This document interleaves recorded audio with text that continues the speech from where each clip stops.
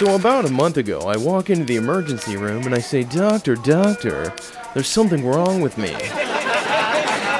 And he says, oh yeah, there, guy, what's going on? And I say, I've got this tightness in my stomach. It's like I ate one too many pickles. Then he says to me, oh yeah, there, guy, we gotta run some tests there now and check out what's wrong with you. So there I am, sitting there waiting, and the doctor pokes his head in the door and says, yeah there, guy, you got appendicitis, and we're gonna have to cut you open and take that there thing out. Appendicitis? I can't have an appendectomy. I'm not a book.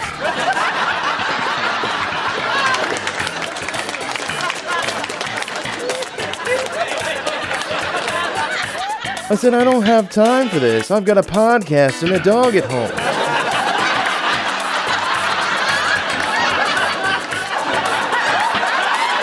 So they take me into surgery and cut me open and take all these things out of me. And I end up coming to him saying, hey, do I get ice cream for being a good boy? Well, as it turns out, I ended up spending almost 3 weeks in the hospital altogether. Almost a month later, I'm still making hospital visits, and now I'm back. My dishes have been piled up for months. I have to balance my checkbook.